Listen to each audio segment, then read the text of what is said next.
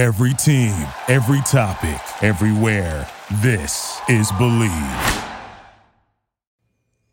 In this week's episode, Mark and Sarah Talk About Songs is pleased to support Black Rock Coalition. Black Rock Coalition represents a united front of musically and politically progressive black artists and supporters.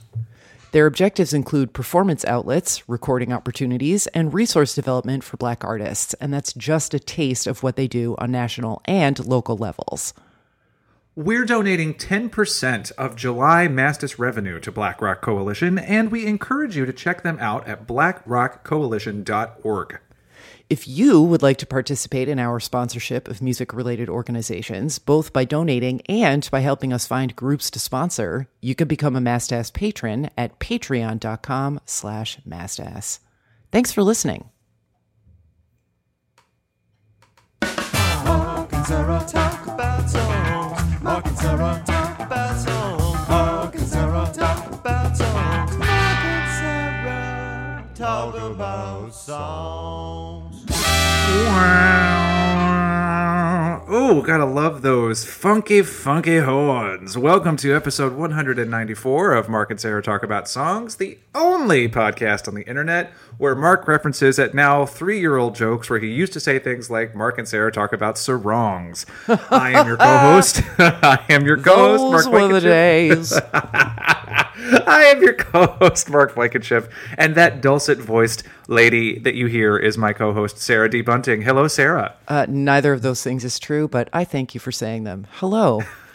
So, Sarah, you have chosen today's song, if I'm not mistaken. I did. I think it's pretty hilarious that we're both in like 1953 newsreel voice mode today.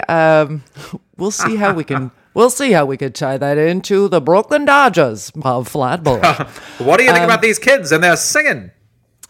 Today, in episode 194, we are talking about a song from an album that came out in 1994. It's a total coincidence, by the way. Did not guide my decision-making at all.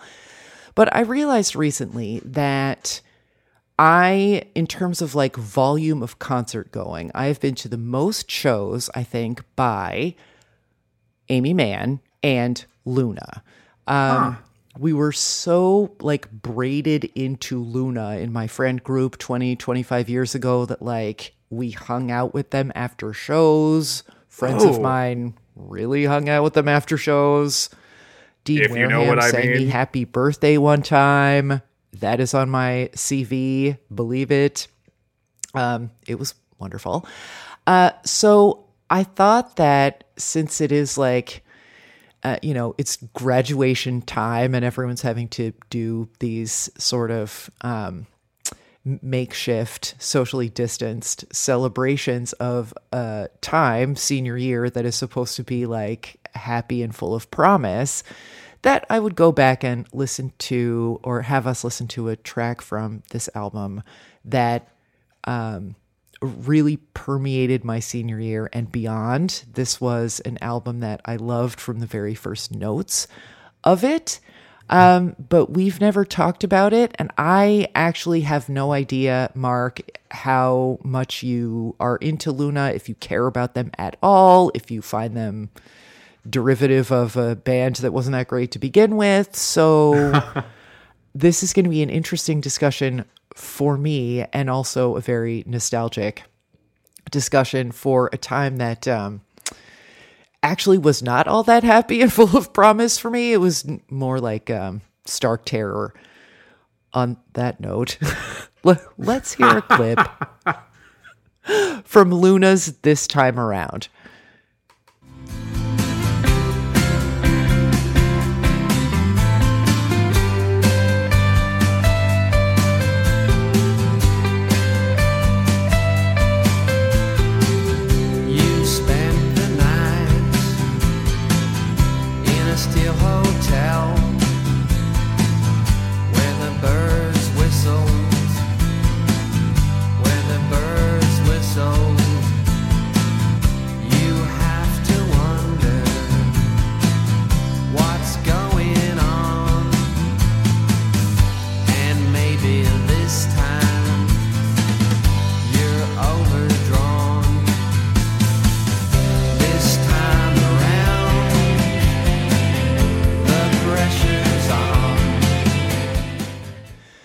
So yeah, that's right there in the lyrics. But this is pretty typical of Luna in that this is a poppy, appealing, fun sing-along. It's interesting, when you go to enough Luna shows, this song gets a huge reaction. Like the opening chords, people, it's not even like happiness, it's like relief. Everyone knows all the words to this song. And it's just an interesting like artifact of going to Luna shows. Like that was the last live show I went to. They queued this up and the crowd went fucking bonkers. It's like you wouldn't necessarily predict that. So you saw them live in 2020? No, I think it was 2019. Still, you've been writing with Luna for a quarter century. Yeah. Do you remember how you first came across their music?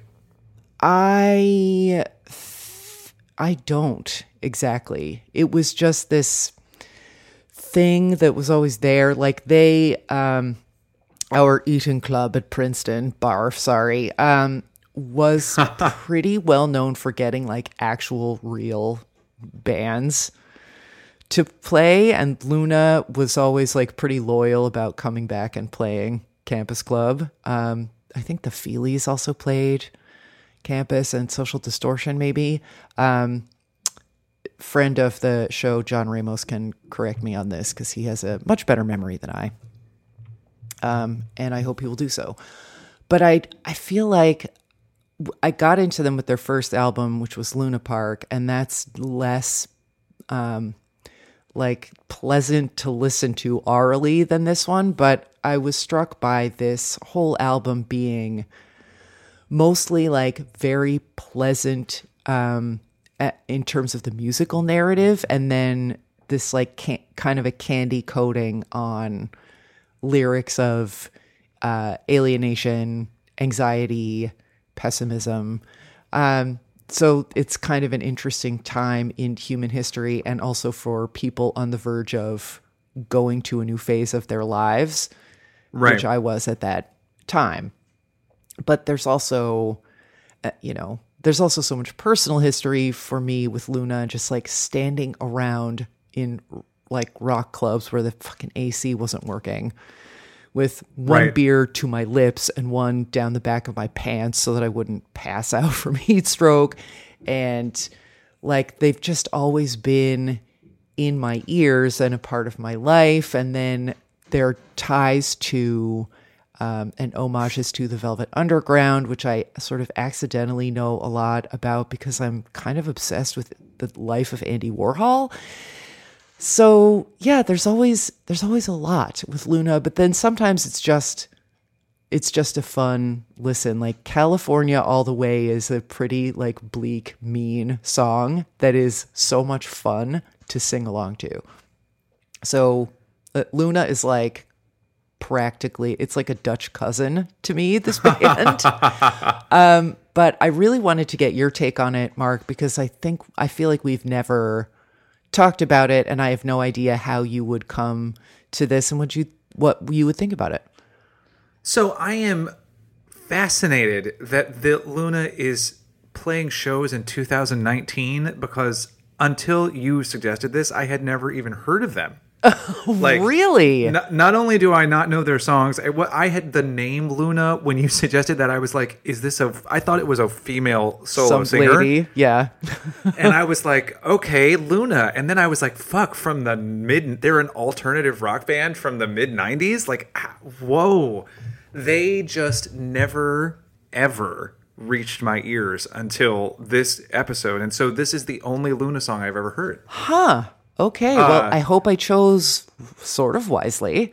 I think that it's really cool, though, that I am now discovering it's not unlike The Stills, a band I had also never heard of. And now I'm really, really into the song Changes Are No Good, as we talked about. Oh, God, it's a banger. If I did nothing else for you, I will take that W and wear it with pride. I think that with Luna, we might be in a place in reverse of where we were with Nelly Furtado. Oh, yeah. I could totally see that. Where I don't get it. Okay. When I listened to this song like 4 times, And then I just found myself going back and listening to Changes Are No Good a couple of times. And for me, this song is perfectly pleasant, but there's nothing in it that grabs me. And upon multiple listens and even hearing the clip again, I've realized that I want this to be more of an REM song or a Lucinda Williams song. Meaning, yeah, that has the REM feeling of like there are sort of obtuse lyrics and a very sort of country rock musicality, but without Michael Stipe's really interesting voice or any of the surprising instruments that you find in an Out of Time, for instance. Or with Lucinda Williams, again, country rock, definitely feeling but she's got lyrics that are sort of so jagged in their ability to pierce your soul that you're like, fuck, you only needed 4 syllables to like break my heart open. And her voice is full of very specific yearning. Yeah, I was going to say like, well, I'm wondering I was preparing to like talk through with you, like, well, what separates like a, very guitar forward indie rock sound or experience like that Still song from this. And I am wondering, I'm just talking out my ass here, but sometimes Luna can, as my grandma used to say, like, don't make yourself so hard to know. Yeah, yes. And what she meant was don't make yourself so hard to like understand and be close to, but the other meaning of that is like, don't be such a dick. Right. She would also tell me not to be so high strung. Like that was something that I wanted to be. Anyway, love you, Grandma. Totally lost my train of thought. Oh, right. Here we are. So Luna often, like when I was talking before about the, this poppy, sunny sound paired with lyrics of alienation, like I think that they leave a lot of room, Luna, to project whatever you need to onto them. And some interpretations of them, Luna themselves might be like, don't overthink it. Right. But there is an ironic distance in all of Luna, pretty much, that I think is not as... I mean, I think it's not appealing to you, and I think you are, like, you're not spoken to by it. Like, I'm not particularly either, but I think I have a sort of higher tolerance for the reluctance to engage fully emotionally with some songs than you do. I think that's exactly right, because really thinking again about Changes Are No Good, that is a song where the lyrics are grandiose and camp in a way that I really respond to. So you get that sense of alienation and that sense of Gen X weariness, but you also get the image of a Walkman shattering on the ground and that being related to my heart and that kind of gesture. I mean, it's still ironic and sort of self-deprecating, but it's also much more present to its own pain. Yes, and if you're going to be ironic, I, as a listener, want you to also have a grandiloquence. That's not the word I mean. I want there to be something slightly over the top. And right. The lyrics of Changes Are No Good are over the top in a way that I can relate to. Like the creation of outsized emotion as a shield against true connection. Get it. I'm with you. That makes sense to me. This sort of more obscure and quiet and too cool for it. Yeah. Yeah, like there's none of the sort of there's none of the outsizedness that I need to connect to a song with this point of view. And this song, again, it's not like it's bad. It's just not a song that I could ever quite find a way into. Yeah, that makes total sense. I would be really interested. One of these days we should do some episode where it's like, it like set up sort of like the Newlywed Game, but like we each pick a whole bunch of songs for the other one and guess whether they'll like it. Because I think there is like, I think that way you described the shield against true connection. Like, I mean, I sort of in my life do that too, but it comes from it comes from the opposite, like the Luna direction of being like, it's fine, who cares? Don't look directly at me. I never cry in front of people. Fuck off. So that's, it would track that I would be like, Yeah, I understand what's occurring here. Whereas you would find it, again, it's not unappealing exactly, that you're just sort of like, this isn't for me. This isn't my love language, kind of, right? Yes, exactly. That's exactly right. But I do love knowing that this is a band that you've been connected to for such a long time. And I find that really lovely because, you know, being able to find an artist whose work you can connect to for that long is no small thing. Well, and, I mean, it also, like, I pack in the emotion for it at this point because it like brings me sensorily back to a specific dorm room and the way it smelled. Right. And which was like F. Scott Fitzgerald left a wet bathing suit behind the radiator. Not for nothing. Gross. Pine Hall. Do a better job of cleaning between semesters. But yeah, I think it's really amazing that in episode 194 of this podcast, we are talking about a song by an artist that I have had in my like cultural referential backpack for almost 3 decades, and you literally never heard one of their songs before. Yeah, and I just think that's one of the things that's so fascinating to me. Or it's like you had not heard somebody that I used to know before. Yeah. And it's just like, it's just... And Everett's like, so, what are you, a Mennonite? And I'm like, yes. Shut up, I was at a Luna concert. Yeah, Mennonite and Smark talk about songs. But I just think it's so interesting too to realize where our blind spots are, because one would assume, given my age and musical interests, that Luna is a band I would at least have been aware of. Like how does it that I fucking know who the Judy Bats are? Well, because they're from Knoxville. But like, right. But, it's just interesting what we don't pick up on. But then again, that's one of the reasons I like this show, is that then you and I help each other hear things we had never noticed before. Well, and I can see how at the particular time in your life when this came out that you might have heard it, and because it is what it is and you are who you are when you respond to these things, it just like literally slid off the side of your brain. That's true. I will tell you, here in front of God and everybody, I recently heard a clip of Stairway to Heaven. I'm not kidding, Sarah. And I was like, oh, have I heard this before? What is this song? And it was fucking Stairway to Heaven. And I'm like, I'll just never be able to recognize that song, ever. And we did a 60-minute episode on it. That episode has slid off of people's brains as well, because they're like, oh, did you know Dolly did a version? And I'm like, guys. Roll it back. I know. But I mean, in everyone's defense, that episode came out in 1894. So yeah, exactly. Oh God. Dolly Parton was only 14 when we recorded that episode. Yeah. As the little eggs we were. Yeah. Well, I mean, I can't really, I think your reasons for being like, this is fine, but no thanks to any more are legit. I think there are a couple of songs from their later catalog where they're actually like willing to take off the sunglasses.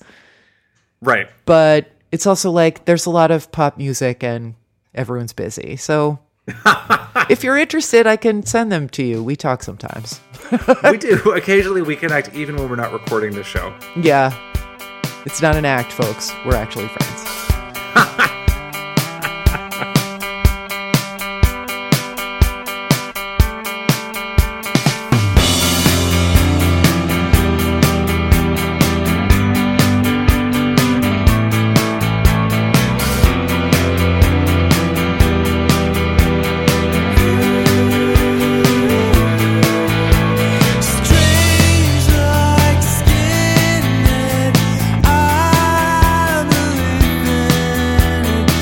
Mark and Sarah Talk About Songs is hosted by Mark Blankenship and Sarah D. Bunting and edited by Sarah D. Bunting.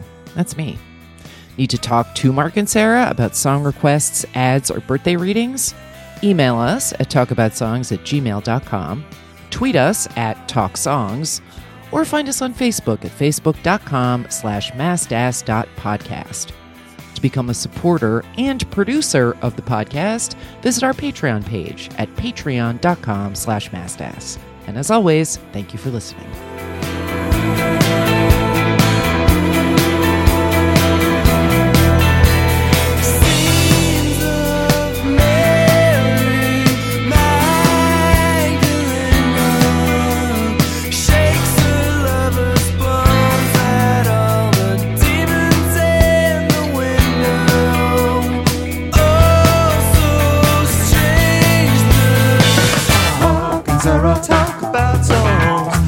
Sarah talk about songs. Mark and Sarah talk about songs. Mark and Sarah talk about songs.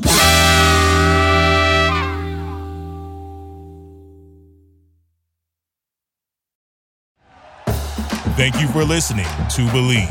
You can show support to your host by subscribing to the show and giving us a 5-star rating on your preferred platform. Check us out at Believe.com and search for BLEAV on YouTube.